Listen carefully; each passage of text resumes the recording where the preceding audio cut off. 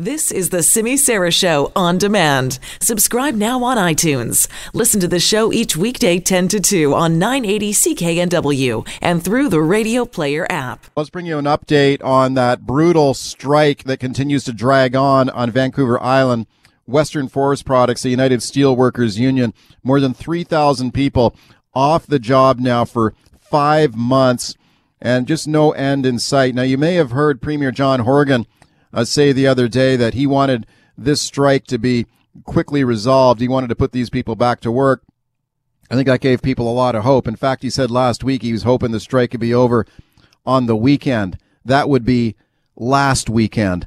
It did not happen. Instead, yesterday we got the devastating news that talks in the dispute have broken down again. Let's check in with Gabby Wickstrom now. She is the mayor of Port McNeill on Vancouver Island, one of the many towns that have been devastated by this strike. Mayor Wickstrom, thanks for coming on. Thank you very much for having me on today. This must have been terribly disappointing news yesterday to see that release from the company saying that the talks had broken down. Oh, I was absolutely gutted, as were a lot of people. You know, when you heard Premier Horgan speak or being interviewed and say multiple times to different media that an end was coming, it was imminent, then, you know, you get your hopes up.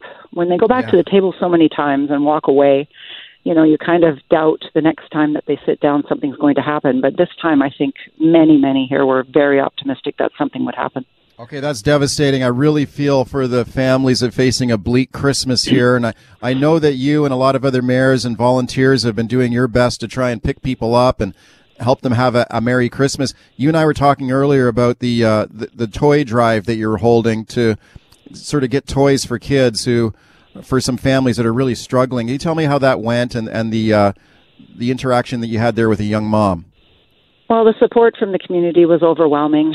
The toy drive went on for a few weeks, and we had so many toys. They had so many toys. I was only a person wrapping there, but they had so many toys that they actually gave them to some of the neighboring communities, Port Alice, who was affected by a mill closure a number of years ago. And I'm there, you know, wrapping presents, greeting people, welcoming them. Young mom comes in, and she was just overcome. Like, she started crying. And it was extremely emotional. You know, she's holding a little baby in her arms, and she kept apologizing. I'm sorry. And the women who are organizing the toy drive, you know, they had a little corner set aside.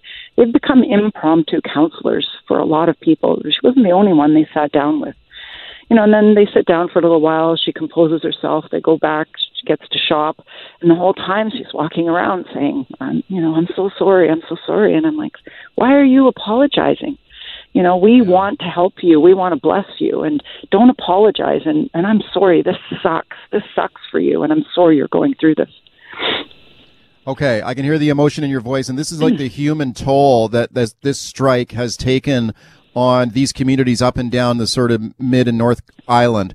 And do you think in some ways that do people feel forgotten? Like, I mean, I think that maybe this strike in the minds of a lot of people in our province has kind of flown under the radar. Maybe it hasn't got the attention it deserved. I mean, this is brutal. 3,000 people out of work for 5 months. That's terrible. Do people feel forgotten, do you think? Oh, absolutely. And, you know, we talked earlier. I feel that if those negotiators were at some of these things, if they were going and making deliveries with the Loonies for Loggers, you know, if they saw that woman coming in weeping, I think their tone would change. You know, for me, it's given me a complete and utter resolve to continue to put this at the forefront. I don't know how much longer we can go. The longer we're resilient, we'll recover. But the longer this goes, the longer it's going to take us to spring back from. We're losing people from our community. We're losing young people. You know, and those are the people that are going to take over when the guys retire, and they're not coming back. Speaking to Port McNeill Mayor Gabby Wickstrom about the forest strike on Vancouver Island, I know that you've been pleading with, and your fellow mayors have as well, for some sort of more aggressive government intervention here. Can you tell me what you would like to see the government do? Well, we're meeting tomorrow with Minister Trevena and Minister Donaldson. And, I mean, clearly there needs to be some sort of intervention. I have to be very careful. You know, I don't want to I don't want to choose sides in this matter, but, whether it's legislating them back to work again while still allowing the bargaining process to continue, I'm not saying binding arbitration, whether it's the Premier and the Minister of Forest sitting down in a room and saying, what can be done? We've got to fix this. There's so many people that are caught in the crosshairs of all of this. And, it looks like we're going to hit 6 months. I'm not hopeful there are going to be any other negotiations before Christmas. So who wants to sit there and say, oh, happy anniversary 6 months later? Yeah. We've just got a minute left here, Mayor Wexstrom. What kind of impact has this had on the community? I mean, you mentioned sort of the human toll of it, but you've also got, the economic spin-off damage from this must be brutal, especially when you got people just packing up and leaving town. Oh, absolutely. The shops should be more jovial, and they're not. People are making smaller purchases. Some of the retail sector have laid off people because, they're not able to offer them enough work. Those are the people I really feel for. They're making minimum wage anyway, and now their hours have been drastically cut back. And even if they are working, nobody's going into the restaurants, or I shouldn't say nobody. Few people are going into restaurants to eat. They're quite empty. So, okay. Yeah. I think you're doing an awesome job on it. Thank you very much for coming on in a very difficult time. Thank you so much for bringing attention to this. I appreciate it. Sure, you bet. That is Gabby Wikstrom. She is the mayor of Port McNeill.